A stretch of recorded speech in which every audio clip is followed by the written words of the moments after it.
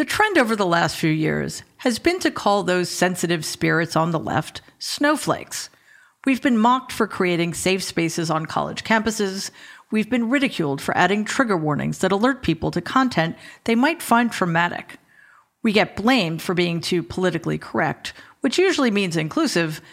And now the existence of cancel culture is apparently entirely our fault. All of this, of course, escalated dangerously in the interminable years since Donald first announced his run for the Republican nomination in 2015. But something else started happening too. At the same time the right was criticizing us for being wimps, they were becoming mired in a pathetic mix of grievance and projection. Republicans are bewildered that they can't be openly racist, homophobic, or misogynistic without paying a price. They're outraged that the estate of Dr. Seuss pulled some of his books from circulation because they contained racist images. They were apoplectic with a fictional 6-foot yellow bird because he, the fictional bird, had the audacity to encourage people, including children, to get vaccinated. They freaked out when a bakery sold gingerbread people instead of gingerbread men, and when Hasbro made its potatoes gender neutral, which honestly is always how I prefer my potatoes. And most recently, Tucker Carlson, whom I call fish sticks, expressed horror because M&Ms were given new footwear which rendered the candy-coated chocolates sexually undesirable. To all of which I say, with deep sincerity, fuck your feelings.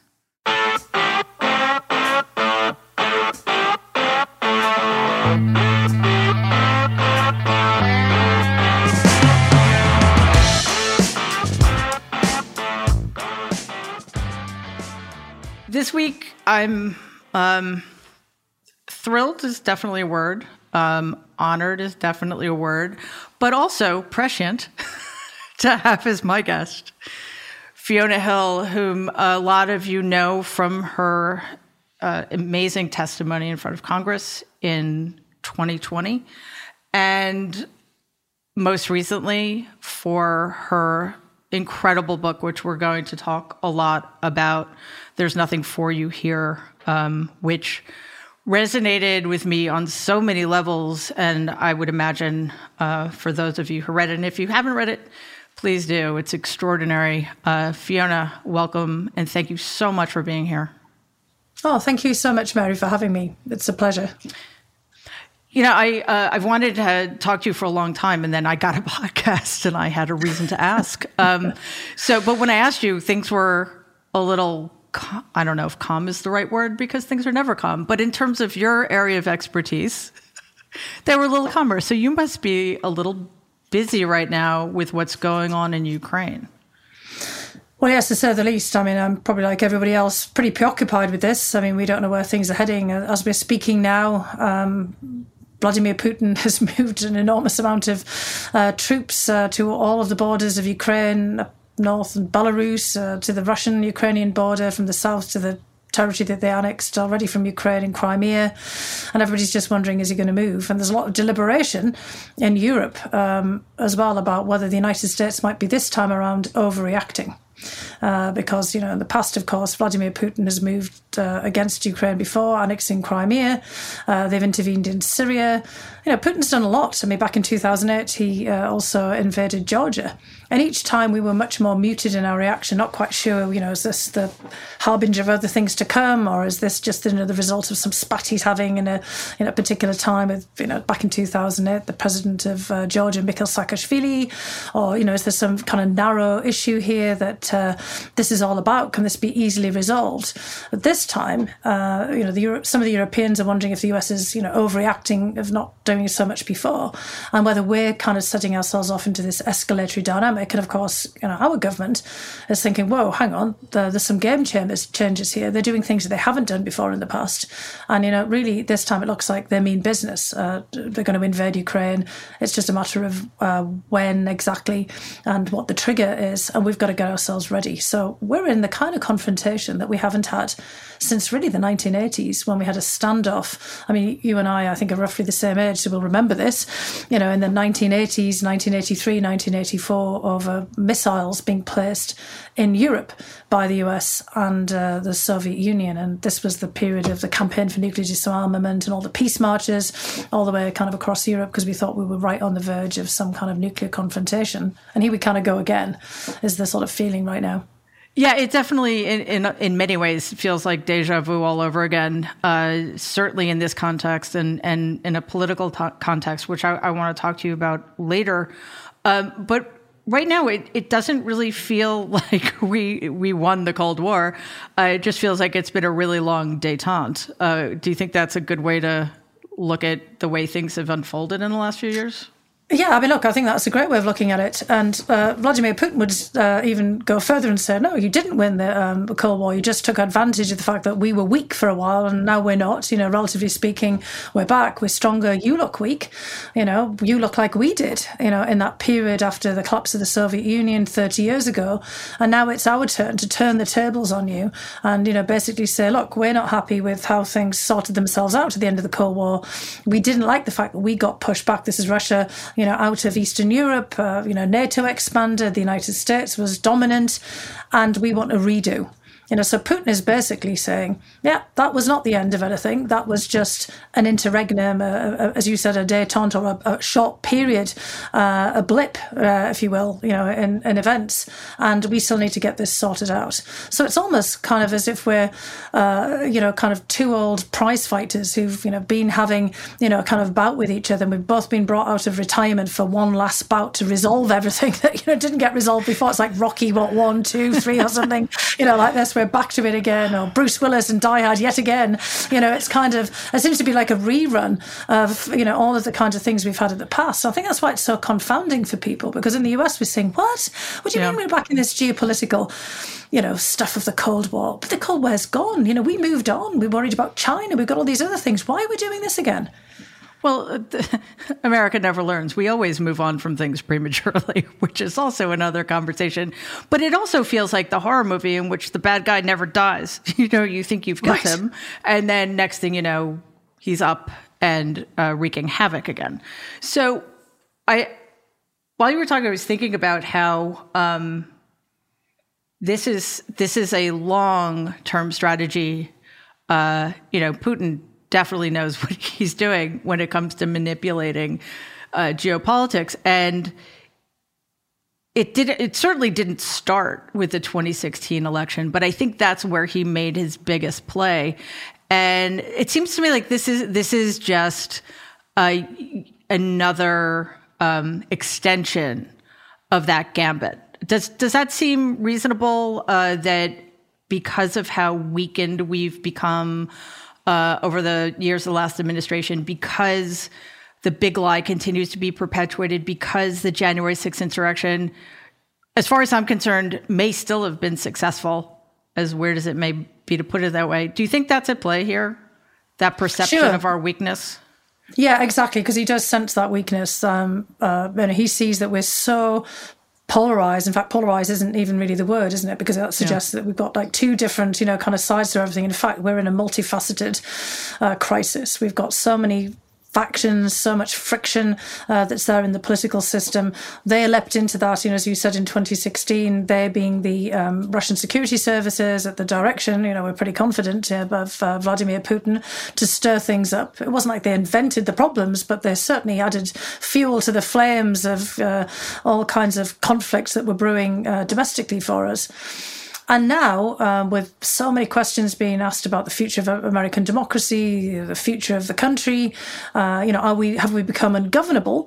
This, in many respects, seems like a great time to act, because we're not capable of mounting a collective defence. And what I mean by that is, of course, we can make common cause with our allies to push back, but internally in the United States right now, I mean, Biden's just assailed on all sides. I mean, it wouldn't matter who the president is right now. We've got so much going on that no one person can bind everything together. And if we can't get our act together domestically in support of our foreign policy, then, you know, we're going to have a really hard time, you know, pulling everyone else together unless Putin does something, completely outrageous. And this gets back again to some of the debates going on in Europe. They're not really quite sure what's happening. But if, Vladimir Putin really does move in and, full force into Ukraine, then that will be one of those clarifying moments. But I just don't know whether it will be for our domestic politics. I think Putin bets it won't be, because you've got Joe Biden basically assailed by everybody, including in his own party at all times on everything. I mean, the guy can't move without being criticised. Yeah. And Putin, he's a unitary actor. Nobody does that. Where's his press criticising him? Where's the members of his own party? He doesn't have one. Where's everybody else going out there saying, how did you say that? Oh, my God, you just made a mistake in something you said. And, for him, this is easy. It's not completely easy, but basically he has free room of manoeuvre. And we absolutely don't at this moment. Yeah, and it is incredible to realize that part of that is we've got commentators with millions of followers asking this question with a straight face: why is it so bad to be allies with Russia? Like, why are we allies with Ukraine? Which is confusing to a lot of people. And, Democratic Congress people have been getting calls asking, parroting that, people not understanding, like, why Russia isn't an ally of ours. Like, why are we being so tough on Russia? Which just, I guess, makes it clear the effectiveness of the propaganda that's been spread, starting with Donald's totally revamping the Republican Party platform to be more pro-Russia than it had ever been. So what is that shift? Because I'd say probably half of the Republicans in Congress would not support the administration if Russia became aggressive in Ukraine. They would use it as another polarizing moment, another moment of divisiveness. Is that completely because of Donald? That seems hard to fathom. But on the other hand, I don't recall that this was an issue before he got into the Oval Office. Well, I think it's been exacerbated, but if we look back to 2014, when Russia annexed Crimea, we had very much of the same sort of debate. Why are we so concerned about Ukraine? Ukraine was actually at that point applying not to join NATO, but to join the European Union in the form of an association agreement, so sort of European light. And the Russians tried to push back and get them to pull back. There was a backlash in Ukraine at the popular level, been a revolution, we call it Euromaidan, in other words, on the Maidan, the independent square of Ukraine, all these people amassed in protest in, European Union flags. There wasn't American flags being flown there alongside of Ukrainian flags.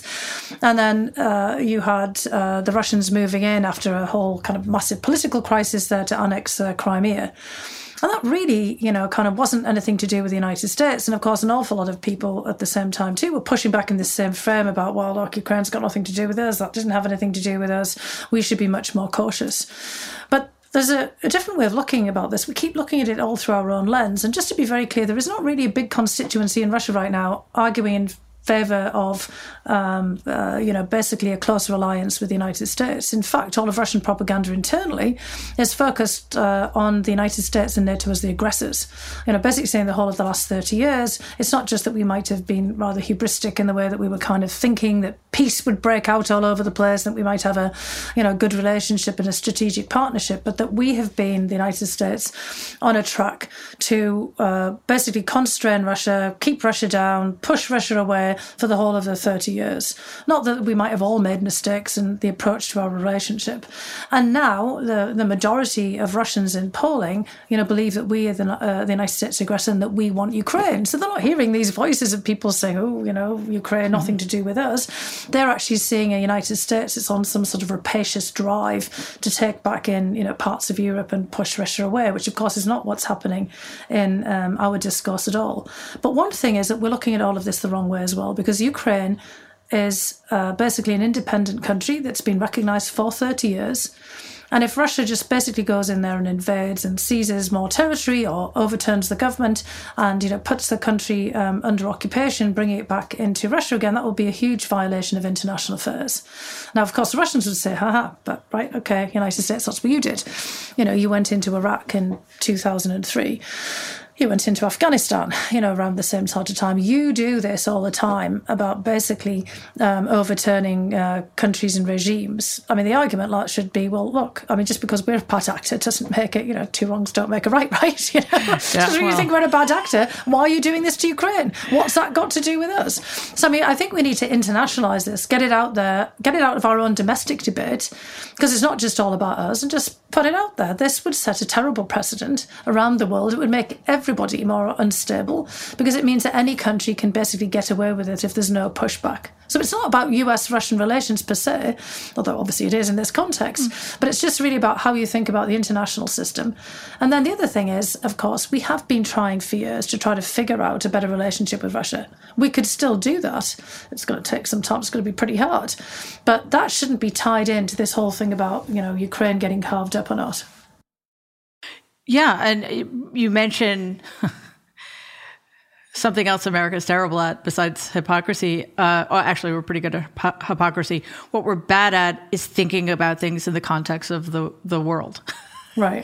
Thinking outside of ourselves, because that would be a way to help people understand the significance of this, the degree to which we should be involved, and perhaps more importantly, the degree to which we need to advocate for a more united international response. But has the 4 years of the last administration, which seemed to do everything in its power to weaken the Western alliance, is that still causing problems for us? Sure, and I think it does it in many different ways. I noticed that former President Trump had a statement basically saying, well, under the Trump administration, this wouldn't have happened. This, I suppose, being President Putin preparing for invasion of Ukraine. But under President Trump, what happened? It was the privatization of Ukraine, a phone call, to President Zelensky of Ukraine saying, hey, do me a favour, or do us a favour, will you?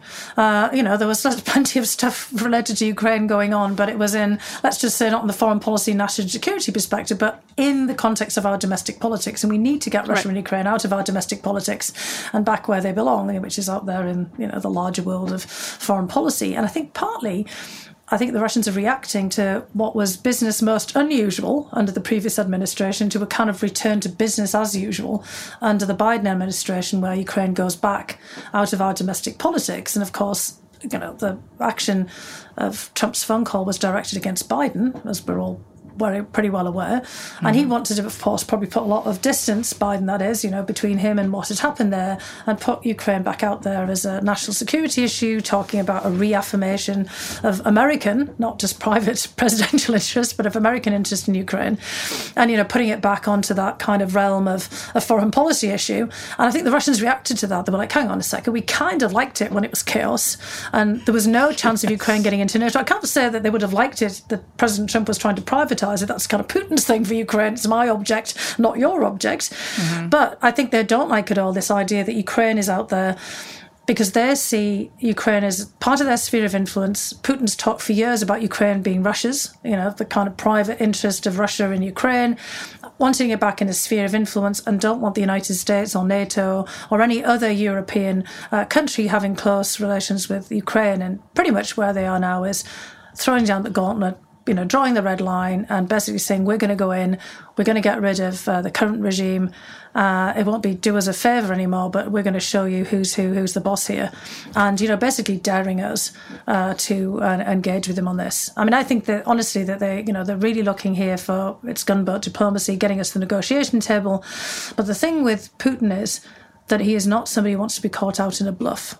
And that's the kind of dangerous situation we get ourselves into, where we get into an escalatory pattern. And it's kind of what the Russians want, because Putin's whole idea is you escalate, you get it as the maximal pressure and tension. He said this publicly. And then you try to get the other side to blink. And then that's kind of, you de-escalate after that. When you've got what you want, you get them, kind of basically all softened up to basically hand to you on a platter. the issue, the country, or whatever it is that you're basically gunning for. I mean, that kind of maximalist diplomacy, I think, was quite familiar, to many people when you look at this, and what he's doing is quite obvious. Yeah, and you write about this at length about his. A few years ago, his ability to gauge what was happening in this country, and not to create fissures, but to put pressure upon them, and then get in, and as you said, either to cast a cloud over whoever came into the Oval Office. Hillary Clinton would have been kneecapped from the very start. Absolutely. And of course, Donald would not have let that go.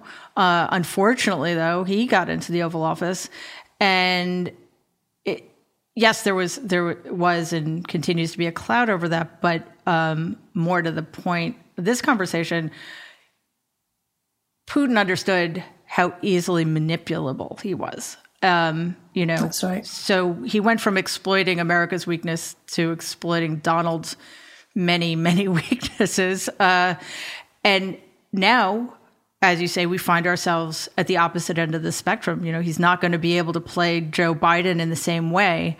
So he's going to have to push him in an equally extreme but opposite reaction, over being overly aggressive to a purported threat, which, as you said, some people already think that we're overreacting.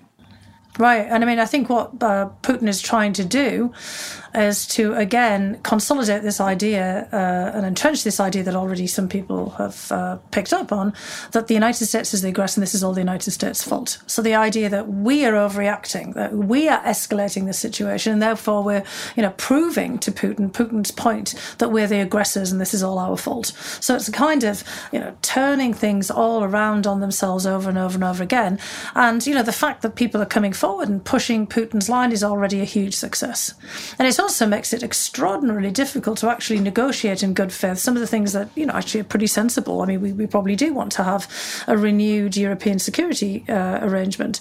That can take all kinds of forms on discussions and then resolutions, agreements, treaties even on conventional nuclear arms, for example, cyber. There's all kinds of things that we really ought to be talking about, but you can't in this kind of atmosphere. I mean, they've made it impossible. And the whole goal of Putin is to having everyone to attack the United States and to attack Biden. And it doesn't matter who was president, in many respects. It was whoever would be in here now. But I do think that there is something about Biden which has really focused Putin on this particular moment. It's because Biden actually really understands Russia, understands Putin, because he's been there for such a long time as Senate Foreign Relations Committee, Vice President, and now President. Putin doesn't have to explain anything to him. Right. That you could see from, in the interactions I've had with the Russians and, sitting in meetings, with Putin's just getting so frustrated with dealing with people who he feels like he has to start again.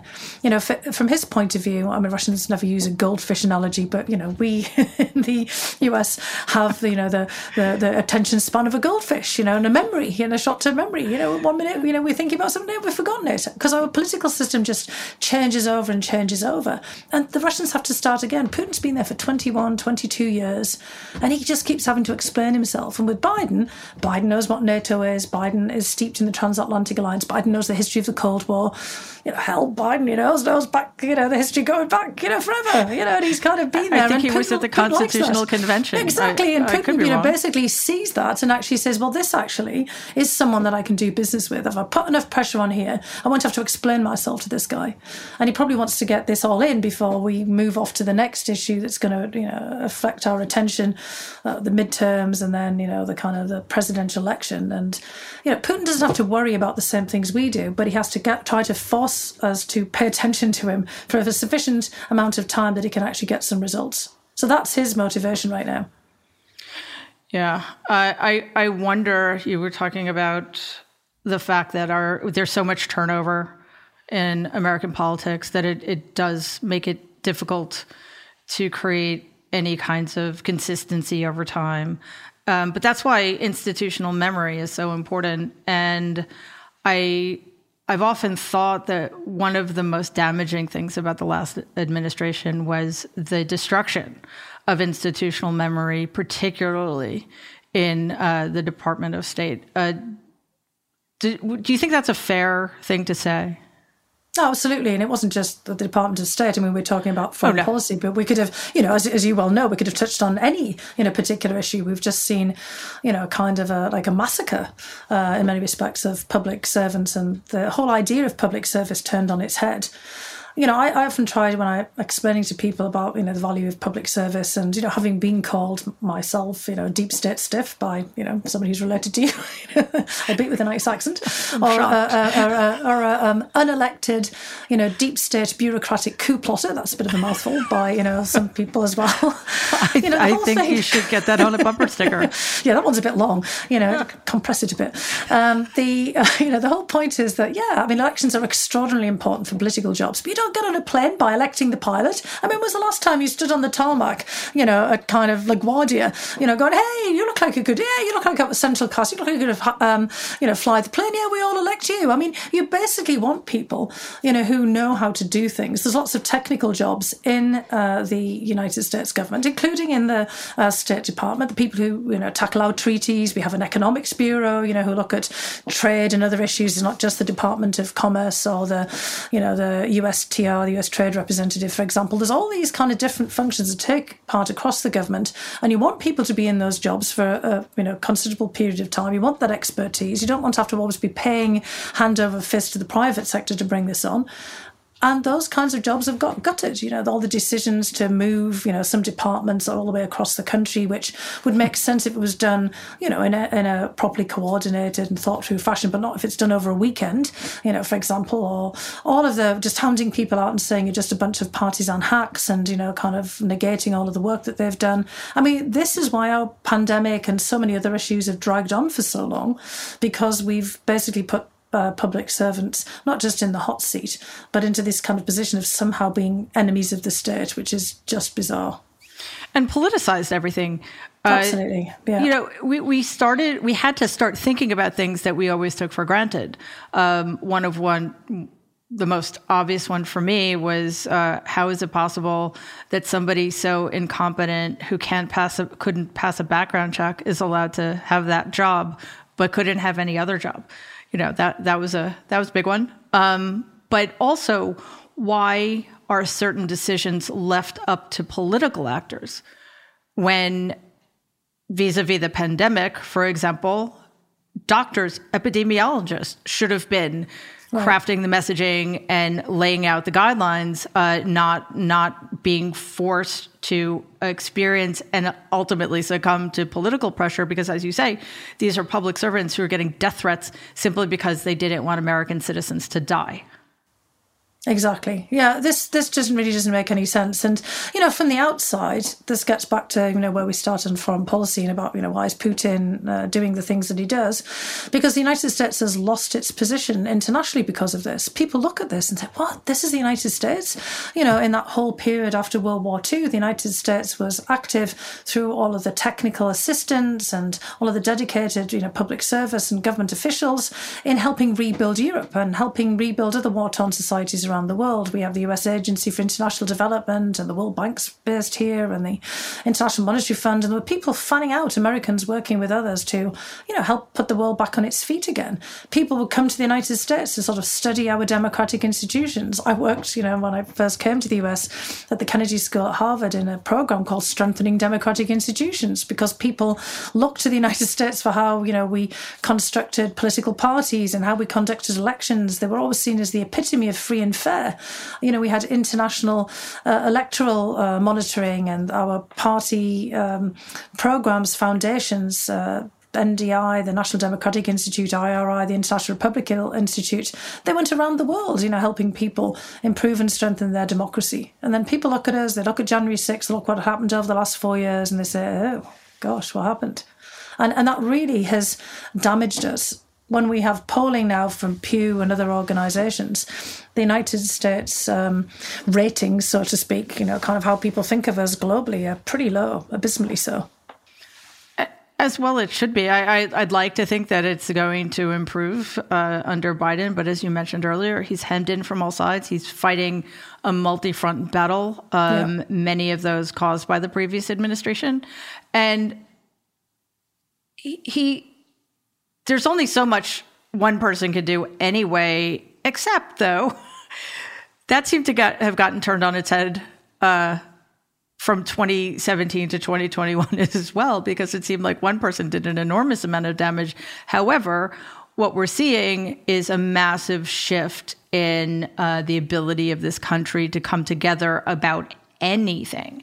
And right. I think that has to be one of the reasons the world is looking at us with such suspicion, because in the past, it always seemed that if you get an administration from the other party, the biggest shifts are domestically. There may be different approaches to international relations, but you're not backing out of treaties that took a decade to forge. So we had the Paris Climate Accord.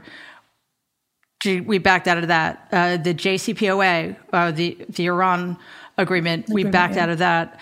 And I think that more than anything, besides the fact that, how could 62 and then 74 million people be so, I'm not really sure what the word is, clueless or vicious. I don't know how so many tens of millions of people could vote for somebody like Donald. That also undermined our credibility. So how do we, in your view, get that back? Given how, and you're right, polarized is the wrong word. Fractured, I think, is a better word. Yeah. But it's a fracture. It's fractures driven almost exclusively by one party that seems now to be an anti-democratic, counter-majoritarian, pro-autocracy party. Yeah, I mean, look, it's sadly, as I was sitting thinking about this as you were speaking and laying it all out, it's really easy to be a bad actor. We always talk about the image of a bull in a china shop, so basically someone going and smashing everything up. But then, the cleanup operation takes a whole team, right? A squad of people to go back in, and then you're trying to pick glue pieces back together again. It's like taking a wrecking ball, to a building and then, construction and a reconstruction, doing something else. I mean, basically takes, again, a team. And that's where we are right now. I mean, it wasn't just President Trump. He was, kind of, as I think we would all agree, not the cause, but a symptom. But boy, Absolutely. Did he go out there and, destroy an awful lot and put everything through a stress test. And what we're going to have to do is really kind of figure out how we push back against that idea that you've given so much power to an individual in the presidency, because that's not inherent in the United States Constitution or, kind of the whole way that this country was formed. There wasn't a founding father. I mean, there was George Washington. There were founding fathers. We always talk about with an S. Of course, it's rarely founding mothers, but which actually would be helpful there too. I mean, there was always some Mrs. Somebody or other somewhere around, Mrs. Ben Franklin. Founding black people would have been nice. Founding exactly. Native Americans. Which was actually very much the case, because, many of the ideas of confederation were built on ideas that the settlers had observed about the confederation of the Native American tribes of the time. So, there were ideas of that in there. And, of course, Native American history, when we look back, we think of the odd great chief, but we also do think more about these tribal confederations, the groups of people, and the people who pull together, because otherwise you couldn't survive the wilderness. That's right. And, we're basically in a kind of political wilderness at the moment, to stretch that one. I don't know how far we can take that one. But, basically we need to pull together. And that's kind of what this is going to take. So it takes, people like you having a podcast, speaking out. It takes all of us getting out there, engaging with people, trying to kind of figure out not just how we analyse what happened in the past, but how we move forward here. And one of the things I was trying to do in the book, which I suppose was a bit unusual, after that typical, Brookings policy person analysis of, kind of some of the things that ail us, was come up with kind of a how-to or here's what you can do list at the end for, all kinds of people, thinking about how we could move things forward to reconnect with people, help create opportunity for people, and help take the edge off some of these grievances that have fed into the kind of politics that we have now. Yeah. And so basically we have to start thinking very quickly and very fast, because we don't have a lot of time here, about how we pull together. And it's maybe not going to happen at the top in Congress right now. There's this battle for the House of Representatives where, a lot of our Congress people seem to think that the other person is the enemy, and the only thing you have to do is yell and scream at them all the time, not pass legislation. And certainly that you don't support the president, because he's just, the quarterback for the opposing team, and you just got to go and try and take him down and stop him to get, from the the touchdown line or something. I mean, this is disastrous. I mean, this is a team sport, but we're all in this together. We're all on the same side. This is America. And, so how do we start doing it maybe from somewhere in the middle as well as from the bottom up? Yeah, I'm not sure we all are on the same side. And that's one of the problems, because it's very hard to say that. That's why we have to talk it through, conversations like this, kind of just talking through where we are, figuring out how we reach out to people. I don't think everyone's going to be reconciled, because as you said, before, we've got, millions of people who believe a big lie. Yeah, that Donald Trump won the 2020 election, which he did not.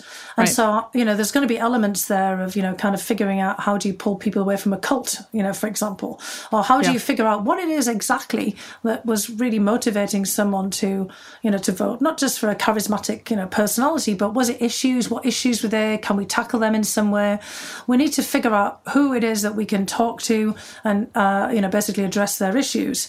And who, of course, will be pretty much irreconcilable, but how, we still work with that within the society. And we don't have a lot of time to do that, of course, so. Right. And that's something I really do want to talk to you about. And that was one of my favorite parts of your book. But you did me a favor. You made the segue to your book, and you also made the case for why you should start a podcast. So. Yes, I'm really pleased you're doing it. Yeah, absolutely. Because I know we've got loads of podcasts right now, but they are, and yours as well, is covering, so many different issues that one person can't talk about, right? So we've got to be out across the country, maybe like a, podcast America, basically putting people together for discussion. It's so much better than tweeting and, a Facebook blog or something. You're having a proper interaction with people here. This is real. It is. And that is something that... The right has taken advantage of social media culture, our waning attention spans. You said goldfish. Yes, we're all goldfish now, because nobody can think in excess of 280 characters. Yeah, I think it's 280 characters now. I don't go on Twitter. I was just like, no way. I'm ashamed to admit that I love Twitter. It's genetic, maybe, but I use it I use it for good. But it does worry me a little bit. But you're right, because the real change is going to happen with substantive discussion and giving people as much access as possible to diverse voices who are all on the same side. As we were speaking about earlier before we started, so many of us have become one-issue voters. We're voting for democracy. We're voting for the survival of democracy. But we are coming at it from very different points of view, very different kinds of expertise. And the more that can happen, the better. So now that I think I've convinced you to start a podcast, I want to talk about your book. I don't really know how to articulate why, but your book resonated with me so much, especially the biographical stuff, which doesn't make any sense because I grew up in Jamaica, Queens. Maybe it's because my grandmother grew up in the Outer Hebrides. Yeah, I mean, she grew up in literally the middle of nowhere, not just, kind of landlocked, but in the middle of nowhere in ferocious seas, a place that was, extraordinarily difficult to get to, and the ultimate hardscrabble background. I mean, I've read about her, and it's incredible, her journey from literally, one of the most remote places in the world. Perhaps not quite, it wasn't quite Easter Island or something like this, but when you're in the Great Britain, that's really way out there, all the way to where she ended up in the US. Exactly. That is an amazing journey. And it's tiny. There are many more sheep than people. I've been there. It's extraordinarily beautiful. But the entire time I was there, I was trying to imagine what it would have been like growing up there. And she was born in 1912. Yeah. And I couldn't do it. I just said, my imagination completely failed me. And I think, obviously, growing up in northeastern England in the 80s and the Isle of Lewis in the early 20th century are very different things.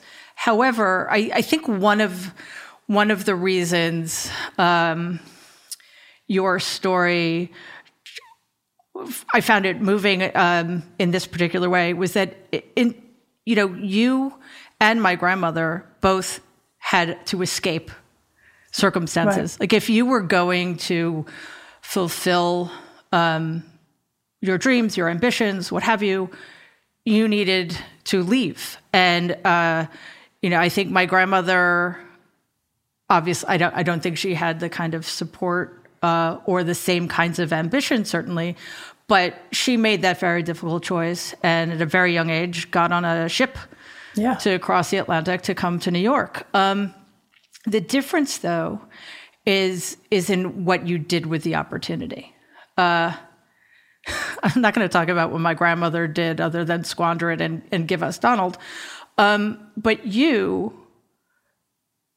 really put in the work and created a career that made a difference, continues to make a difference. So I'm wondering, first of all, how that was managed when you were. Oh, and by the way, you said that when you were 13, you were in Tübingen. Yeah, I went to not at the same. We are the same age. I spent a semester or so there when I was a junior in that's college, fantastic. And I went to Tufts. Wow, yes, and we were very close. We were sort of circling around each other there. We were. And there was a very brief moment when I thought of studying at the Fletcher School, which is better than the Kennedy's. No, I'm kidding. It's and then I came place. It's a good place. But I came to my senses and realized I wanted to be an English major. So anyway, so there are these points of correspondence that are really interesting. And then there are these points of enormous difference. How did you, first of all, I am curious, how at 13 did you end up at Tübingen? Well, this was, one of these great things that my local education authority, my local government, County Durham in the northeast of England, really managed to preserve despite all of the economic downturn. They still invested, even though, the tax base had been slashed with mass unemployment, with all the coal mines closing down and the steelworks and shipyards and, rail works, in the northeast, which had been dominating all of the economy before. They kind of somehow managed to carve out this budget, meagre as it was, for cultural and educational activities for the kids growing up there. So I had a fully paid school exchange. I mean, it was host families, and there wasn't a lot of expense involved. And the schools, were state schools; they weren't private schools. Kind of like basically took us all in. But there I was on this county-wide, region-wide exchange program, and it was just amazing. I mean, it really opened up my eyes. And that was what got me really interested then in foreign affairs. 13, it was, kind of 1978, so it was kind of, it was a different time. It's really, right there in the Cold War. All of the people that I met there had these stories from World War II, which were astounding. I hadn't really thought about, I had a very superficial understanding of World War II at the time, as one would have at 13.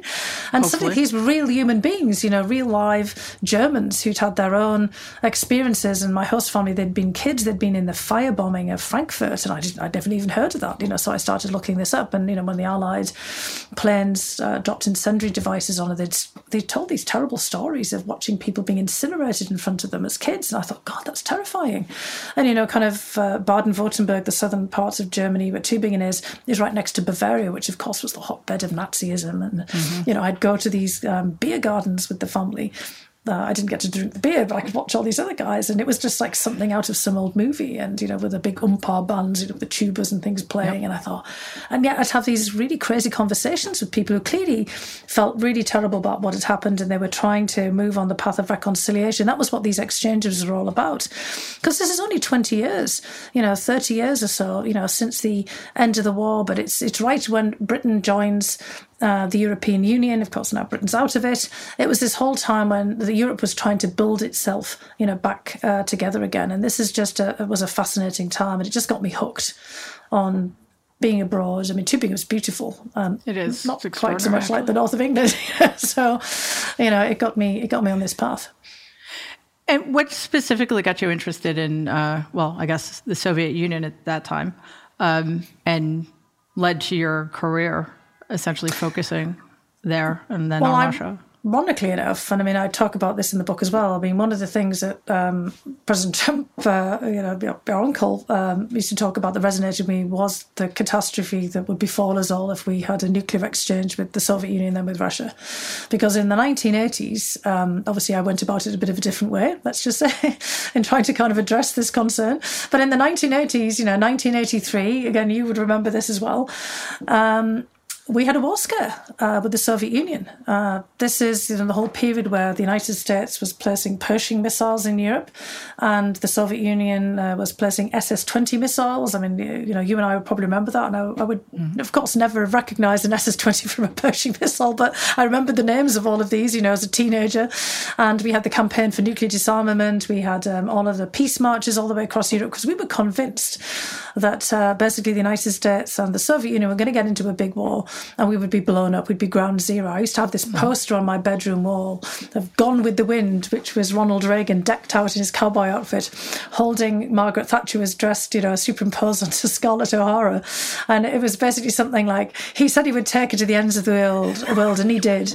And then it would have this playlist, and it'd have all of the, the key US players, like Cyrus Vance and all this down there. And we were all just convinced that this was disaster, nightmare. It was like, today with the Europeans going, they're at it again. Russia and the United States, they're going to put us back into war. And, I thought to myself in, 1983 after this, well, wow, God, that's it. I mean, we're all doomed. Nuclear winter, Armageddon, it's the end of times.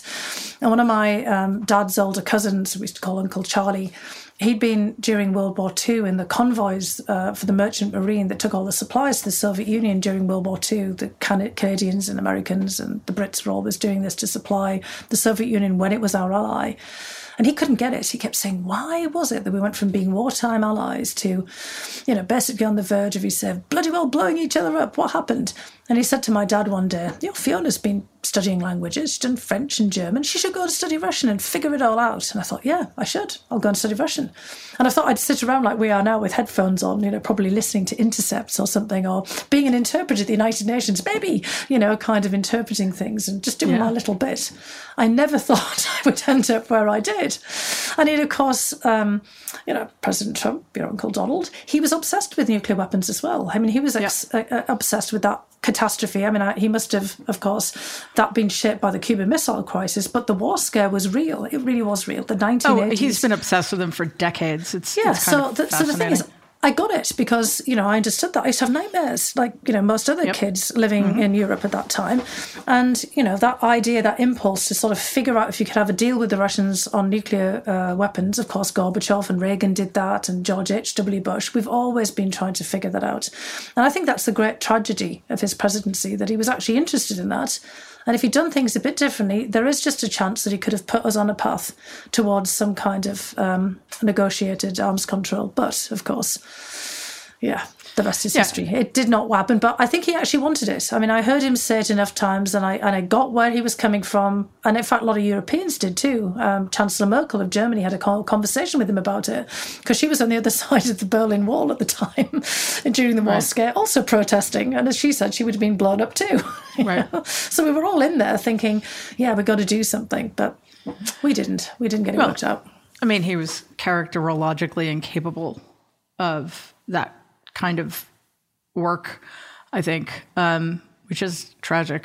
But, when you're speaking about it, because I this is not my field of study, I haven't thought about it that much. Obviously, when I read your book, I did. And it's really a vivid memory now that we're talking about it. It was almost overwhelming. And it definitely, it touched on everything.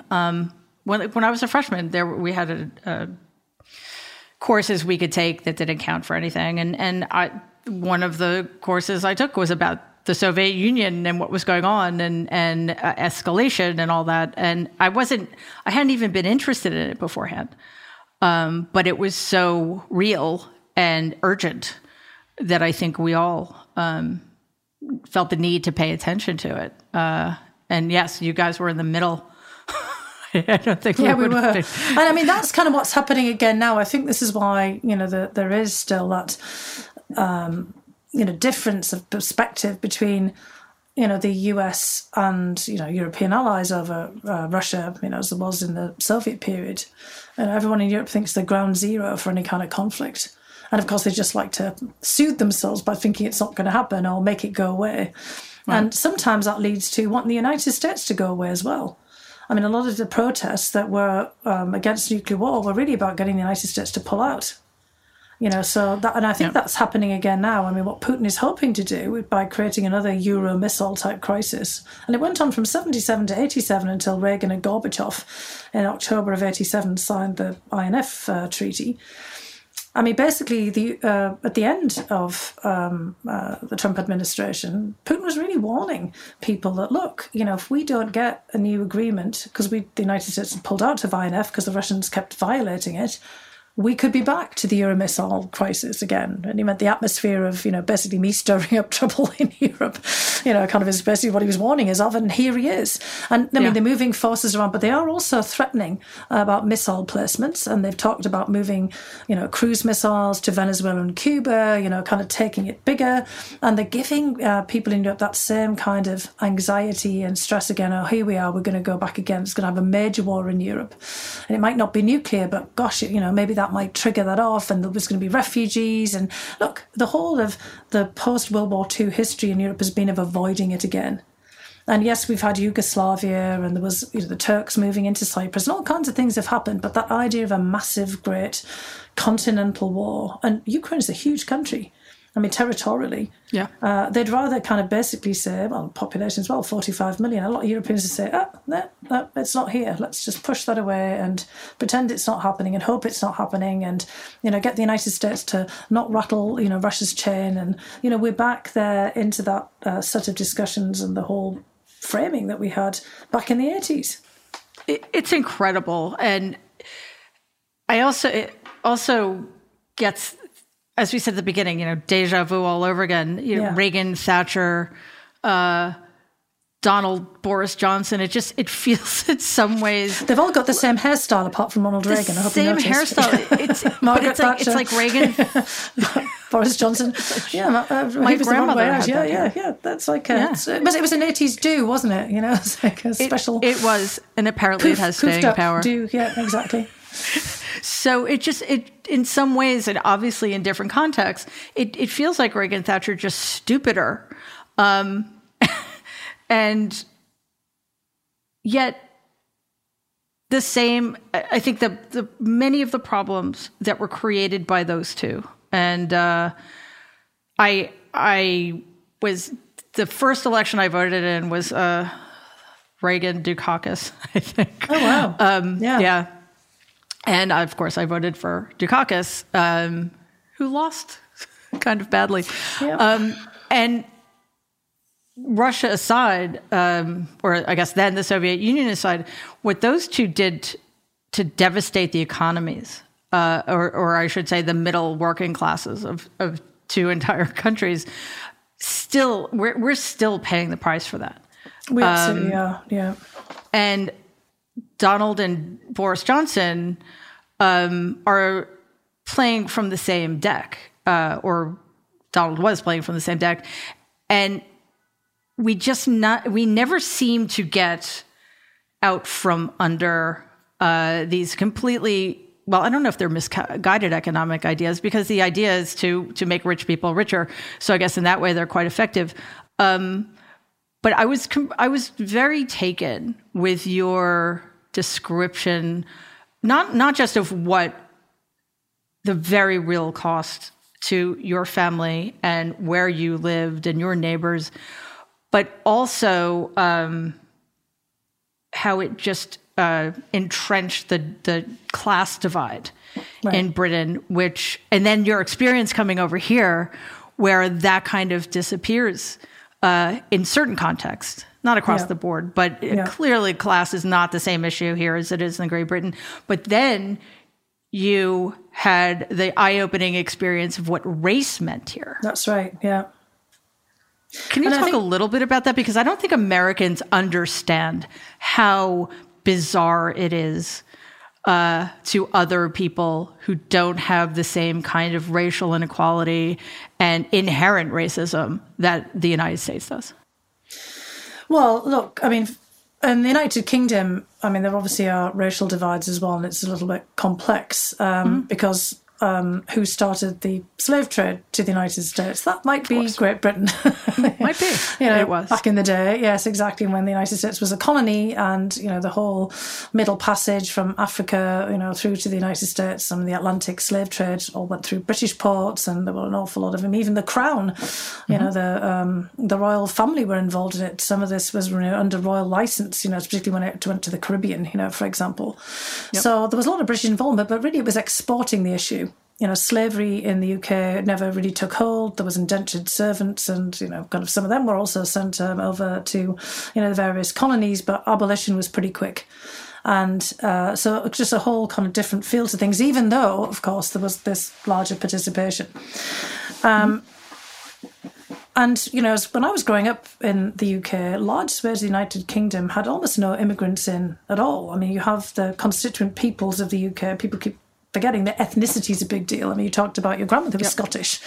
She wasn't English, she was Scottish. She was very Scottish. In fact, she spoke Gaelic, right, as I understand. Yep, she grew up speaking Gaelic. So that was her, I mean, English was taught as well, but Gaelic would have been her language at home, and it was the language of the Highlands and the islands. It still Scotland. is. When I visited my dad's cousins who still live there, when they weren't speaking English to me, they were speaking Gaelic. Exactly. I mean, when you get out to, what we call the Celtic fringe in some, circles, also in Wales and Ireland and elsewhere, I mean, people still speak the language. But, most of Scotland, the vast majority of people are speaking English, albeit with a dialect, and, things have obviously shifted there. But it was really people, when I was growing up, were well aware of their ethnicity. Whether they were English, Irish, Scottish, Welsh, or traveller, which is Irish travellers and Roma, gypsy travellers as well. And of course, this was also the time of troubles in Northern Ireland, and it spilled over into the mainland, and of course the intercommunal violence of Irish Catholic nationalists and the sort of Ulster Scots, Irish, Protestants in Belfast, and around the whole of the Northern Ireland, so it was a period of really acute awareness of kind of sometimes who you were in those contexts, but race was somewhere happening in great big cities. Because you'd had, after World War I, somewhat of an immigration, and then especially after World War II and with the kind of collapse of the British Empire, that's when sort of slavery came back in again, in a way, from the former slaves, the descendants of slaves from the Caribbean and other colonies where the slave trade had really taken root, but then also coming from Africa, from colonies, but not those that had been dominated by certainly the imposition of slavery, and then from India and Pakistan, Bangladesh, example. But this was all happening in big cities because nobody would move to the northeast of England to coal mines, places where there was massive employment, so we were kind of in a bubble, and all of the kind of things that I experienced were really related to that kind of setting, even though I was sort of watching the upbubbling, let's just say, of some of the racial issues in the UK elsewhere on television and things. When I came to the United States, I was so shocked. I couldn't believe it. I thought there'd been the civil rights movement. I watched a lot of, kind of American film and culture, and I just was not expecting that race relations were essentially, how I'd been reading about in some context, back in the day of Jim Crow and segregation. And I say in the book that, I came to Boston, thinking more and worrying about the intercommunal Irish feuding, that I'd kind of stepped myself back into, the Troubles. I mean, this is the time when the IRA were, hanging out in Boston and, shipping guns to Northern Ireland, for example. And I find that I'm actually at the very end of this whole long period of the desegregation of Boston public schools and busing of kids, across Boston. And it's been violent, it's been, resisted, and the race relations are on a knife edge, and I had no clue. And it's just this sudden understanding that, wow, there's something here happening in the United States, and every single European other who comes from some other context is shocked by what they encounter. And it has not changed in the ways that one would hope it would have done over all this time that I've been since 1989. I mean, here we are, in this past summer and more, the Black Lives Matter movement, we're still debating all of this. And what really strikes me, which is, quite different from in the UK context, in which I grew up, and some of the things that I've experienced later, is the way that kind of sense of economic commonality, the kind of working class, blue collar, low socioeconomic income bracket has been divided up racially as well. Because it's the case, no matter who you are, what you look like, there's a lot of working poor out there, and they could be Hispanic, they could be, any immigrant that's coming, they could be white, from multiple generations in deindustrialized, left behind regions, or black. And that kind of sense of solidarity on those bases has been completely torn apart. And of course, that is a direct result of, the whole racial divides that emerge in the United States. Yeah, you refer to that in your book. In fact, you're referring to Isabel Wilkerson's phenomenal book, Caste, and her, in my opinion, even more extraordinary book, The Warmth of Other Suns, which preceded it. Absolutely. Is that this is something that has been going on in this country before it was a country, because white, rich, landowning enslavers understood that the biggest danger to them would be if white and black laborers joined together. And which they did at different points. They did. When you think in some of the coal fields, West Virginia, the Battle of Blair Mountain, and some of the, historic labour movements, they absolutely did. And in the British context, there's a lot of people who've been writing about this. There's a wonderful British writer and historian called David Olusoga, who was pretty much our age. He grew up in public housing in the northeast of England. His mother was white working class, as he describes it, and his father was an immigrant from Nigeria. And he says he's black and British, and that's the title of his book. And it basically talks about how you can have both of those identities at the same time. And there's a lot of commonality, because class, in the UK can be melded together. There is, of course, racial differences, a lot of racial discrimination, but class and discrimination on the basis of class and region and regional accent, and that experience of having those lives on the margins of the poverty line, that's the same. And in the United States, I was surprised to see that people couldn't see that. But I understand why, of course, because I've done, all the same reading as everyone else. I've been observing this, for all the time that I've been in here. But we have to kind of figure out how we can have cross-racial coalitions to address this, because we're not going to address a lot of the socioeconomic grievances unless we can get people to work together. And I know, again, a lot of books saying, well, a lot of it's because there's, inherent racism, in working-class white society. But I don't buy that as sufficient as an explanation across the board. I think it's because it is imposed from the top, because of people not wanting to see more of a sort of solidarity across the labour movement and elsewhere, and pushing back. And that's been my direct experience in many settings. Yeah, first of all, there's no such thing as inherent racism, because there's no such thing as race. It's completely a construct. Exactly. And I want my first thought when I learned that I was going to get to talk to you was, I need you to come 3 times, because I want to devote an entire show to each section of your book, and then Russia escalation. And we get Mr. Putin messing about all over the place. So that plan got thrown out the window because there's a lot to cover. However, and I'm assuming I can't keep you here forever. Well, I'm okay, but you also have to kind of make this a proper, kind of podcast that people are going to listen to, not for days. The serialization podcast. I do want to end, though, with a discussion, a brief one, of how you end your book. Because one of the biggest challenges we face right now is despair.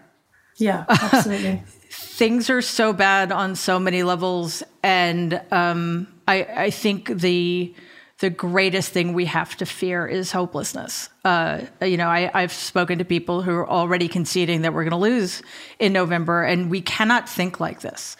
However, it's also hard sometimes to think of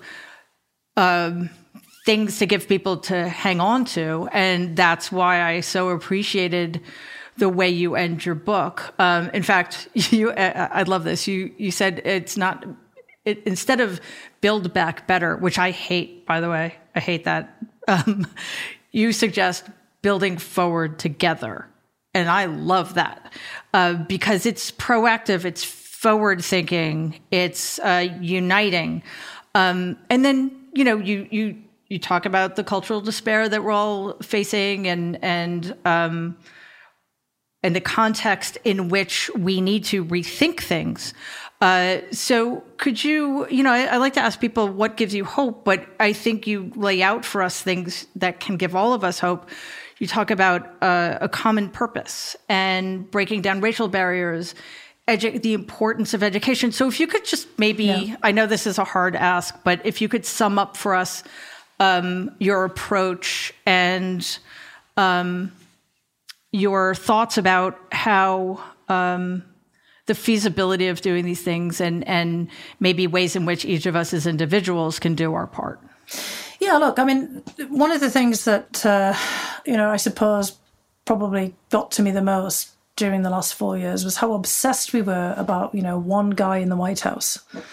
And the preamble to the Constitution, I had to study this when I took my oath of citizenship, starts with "We the people, not I the president." And "We the people" was put into the preamble of the Constitution, as I learned from my crash course in civics, to become a citizen, by none other than James Wilson, another Scot, who, like your grandmother, kind of came over, from Scotland to the, United States in search of opportunity way back when. And, the whole idea was, kind of it's people power. Again, it's the fathers, the founding fathers, not just the father, the one person. And it was, what did everybody do together? Further on in the preamble, you have this whole idea of not just to make a more perfect union, but to do things in terms of the general welfare. Well, welfare wasn't, kind of getting the hand out of the state. It was working together, pulling together for your broader well-being. And this is the kind of environment that I grew up in the northeast of England, and all of the deindustrialization and everything, that happened took away the ability for people to look out for each other and do things for themselves, because suddenly no one had a job. It's a bit hard to do things when you haven't got a job and you haven't got any money, and you can't really help everybody else out. And so, we are in now that state in the United States with, we haven't got out of COVID yet, but please, fingers crossed that we might be. We've had all of these terrible things happening, and we're still obsessed about one guy or not one guy being in the White House. And, we all have agency. We the people here. And we've got things that we can do. And sometimes we can do this on a small level. Sometimes we can do it on a much bigger level. You can go out and talk to people. You can go and tell people, as you're doing, about the things that you know and you've seen, and try to kind of push back on some of the lies and, clarifying things to people. But we can also go out and also help, people who are really close to us. And in the book, because of education and because of this interest about an opportunity, I give a kind of a list of things that you can do as a teacher, kind of figuring out how, for example, your students just sometimes need access to information. They might not have, parental guidance at home, or they might not have any mentors. You can connect them with people. You can make sure they've got the resources. You can be a young person and you can be a mentor to people no matter how old you are or where you are in the education ladder, the career ladder. You can reach out to a peer, somebody who is less advantaged than you are. You can be the CEO of a company, or even, somebody who's a hiring manager, and you can bust through those barriers. You can take a chance on somebody who doesn't look like you or sound like you, somebody who comes from a different background, didn't go at the same university as you did. The kinds of things that Mackenzie Scott, Jeff Bezos's wife, was doing, spreading billions of dollars. I wish I could do that, around to, kind of the schools and colleges and vocational schools that really kind of help regular people who don't have resources and connections to, find jobs, get skills that they need, not just elite institutions. We can't have everybody giving it to their Ivy League institution. How about getting out there to vocational schools or to trade schools or, your local community college? And then, basically, if you're older, I'm getting there now, can we go out and, mentor people? Libraries are just such an amazing place where you can go and get all kinds of advice. And when I was a kid growing up, there was a Citizens Advice Bureau that was like a person, they were actually my age, some old biddy, I think, at the time, but it was actually probably You probably thought she was 90. I know, she was probably like 50-year-old, woman like me, letting your hair go grey, just sort of sitting there. And, they'd had some, career in the past, and they could help you get advice. It would be anything from somebody coming in saying they didn't know how to get help with paying their electricity bill, or, they were looking for, maybe some legal issue that they were having a problem with, that, they got behind on their rent, and, what did they do? Or, they wanted to find, something for their kids to do, an after-school program, and they'd sit there and they'd help figure it out because they'd have all the library resources. I mean, now we've got the internet, but you still, can go in there and people will help you do this. So my point in the book is that's how we build back the civic fabric of our country. We do things for each other. to help each other out. We've got to build that up.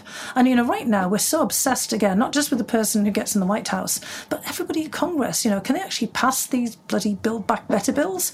Well, we can actually start to do some of these things at the local and community level as well. People can go out there and pool resources and get some things done, and people already are. So how do you, connect the dots? So I was just really basically trying to challenge myself as much as, anything else and others, and just say, come on, we can get out there, roll up our sleeves and do it. Because otherwise, as you say, there's going to be no hope. We can create hope. Yeah, and we can empower ourselves. We can. We can say, we can do it. Yes, exactly. I don't like to say it was a pleasure because it was really dark, heavy stuff, but it was such a pleasure. I learned so much from you. Every time I hear you speak, I learn more from you. I am so impressed with your approach to things, the way in which you're measured, and yet very clear about the urgency, but without being alarmist. So I'm deeply grateful that you came on today. And I am, once again, please, everybody, read this book. It's a phenomenal book. It's incredibly well written. It's a beautiful story. It's ultimately a very American story. So, Fiona Hill, thank you again so much for being here. Oh, well, thank you. Honestly, this has been a pleasure. I mean, it's just been great to meet you, and please keep on doing this with the podcast and your books as well. This is really making a contribution. Thanks. Thank you.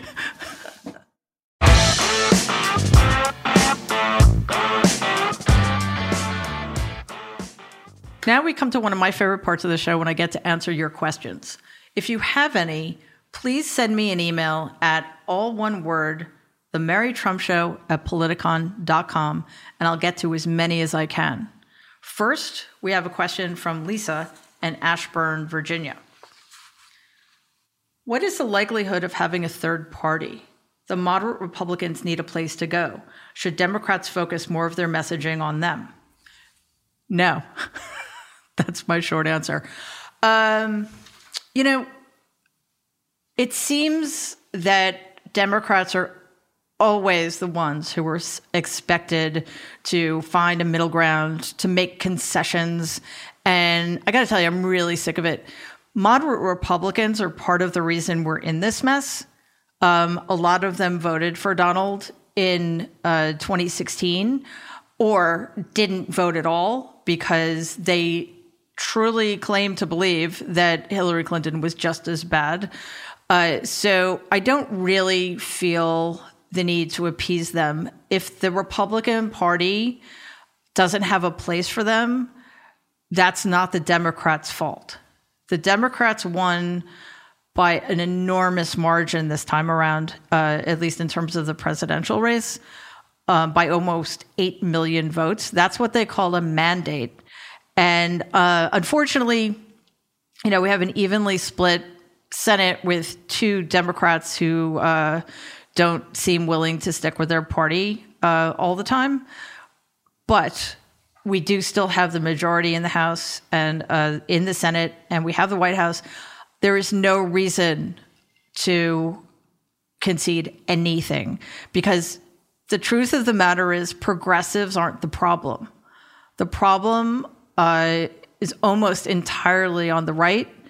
And last I checked, most of the policies that Democrats are advocating for, that President Biden is advocating for, are approved of by vast majorities of the American people. I think a third party is not a good idea also because it would, I think it would increase the likelihood that the next Republican candidate for president would win, because I think instead of drawing people from the Republican base, it would draw voters who would otherwise have voted for the Democrat. From Pam in Melbourne, Australia.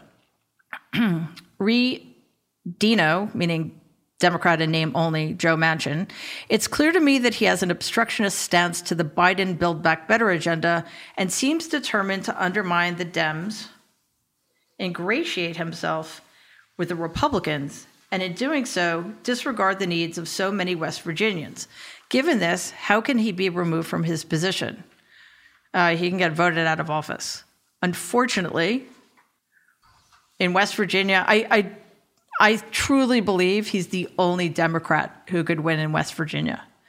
I think there's also a good possibility that he'll become a Republican and run as a Republican, and he would also win in West Virginia. I don't think Democrats have a shot at a Senate seat in West Virginia. I think Donald won the state with something like 70% of the electorate. So, unfortunately, well, I don't know if fortunately, I guess, Joe Manchin is a Democrat, and even though he's made some egregious mistakes and done some horrible things, he did vote for a lot of the Democratic legislation that would not have passed without his vote, considering the entirely united obstructionism of the Republicans in the Senate. Last question is from Cam. The media have overplayed the both-sidism. They're overly demonstrating they're not liberal, but I really think that they have sided with authoritarianism. I don't know why we aren't seeing that. Why do you think the news continually avoids the point of the matter at hand?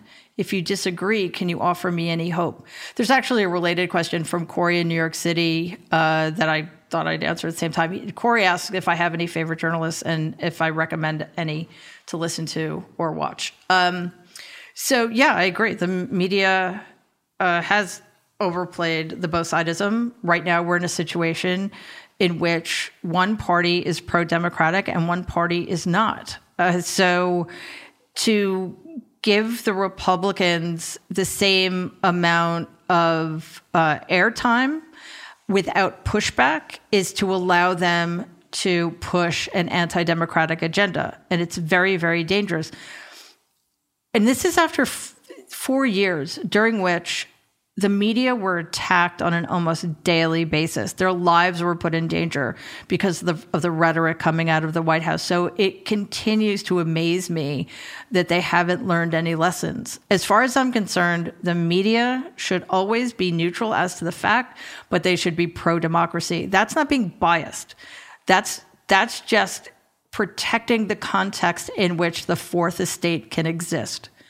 So, I don't really know why.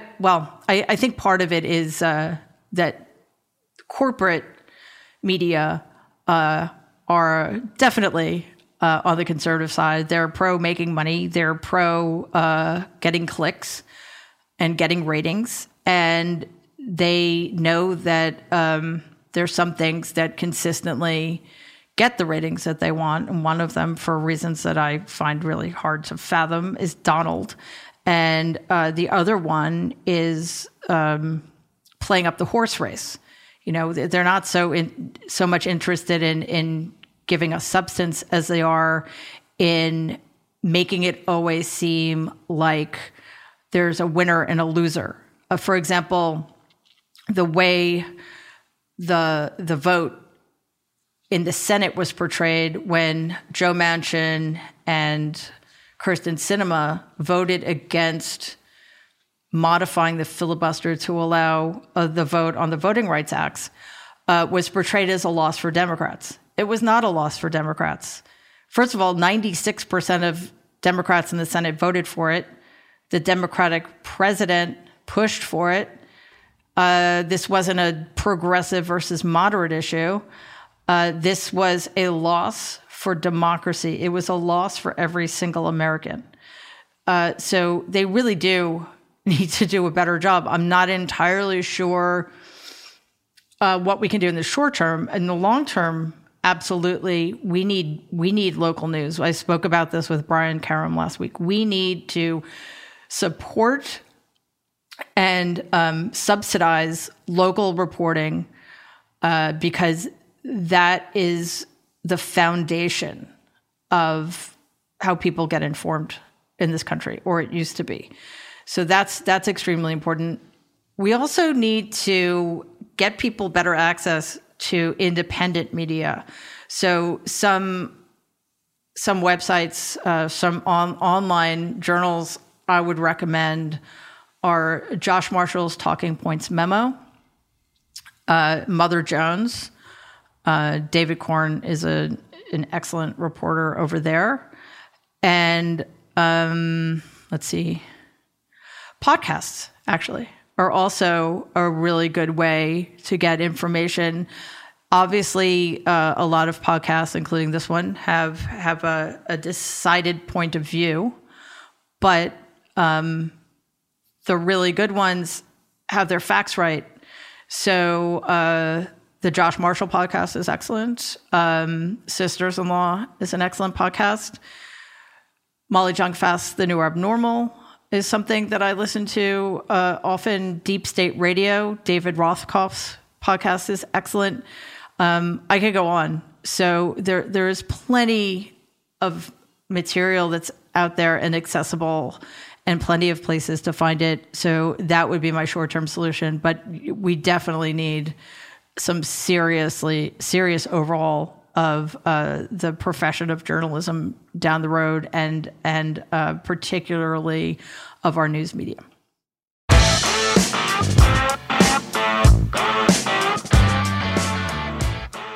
Thank you so much for listening to this episode of The Mary Trump Show with me, Mary Trump, and some of my favorite guests at the intersection of politics, activism, and culture. Please send me your questions to The Mary Trump Show, all one word, at politicon.com, and I will do my best to answer them in the next episode. Please also follow us on Apple Podcasts or wherever you get your podcasts, and give us 5 stars because it really helps people find the show. Thank you again for watching and listening. I will see you next week. Stay safe.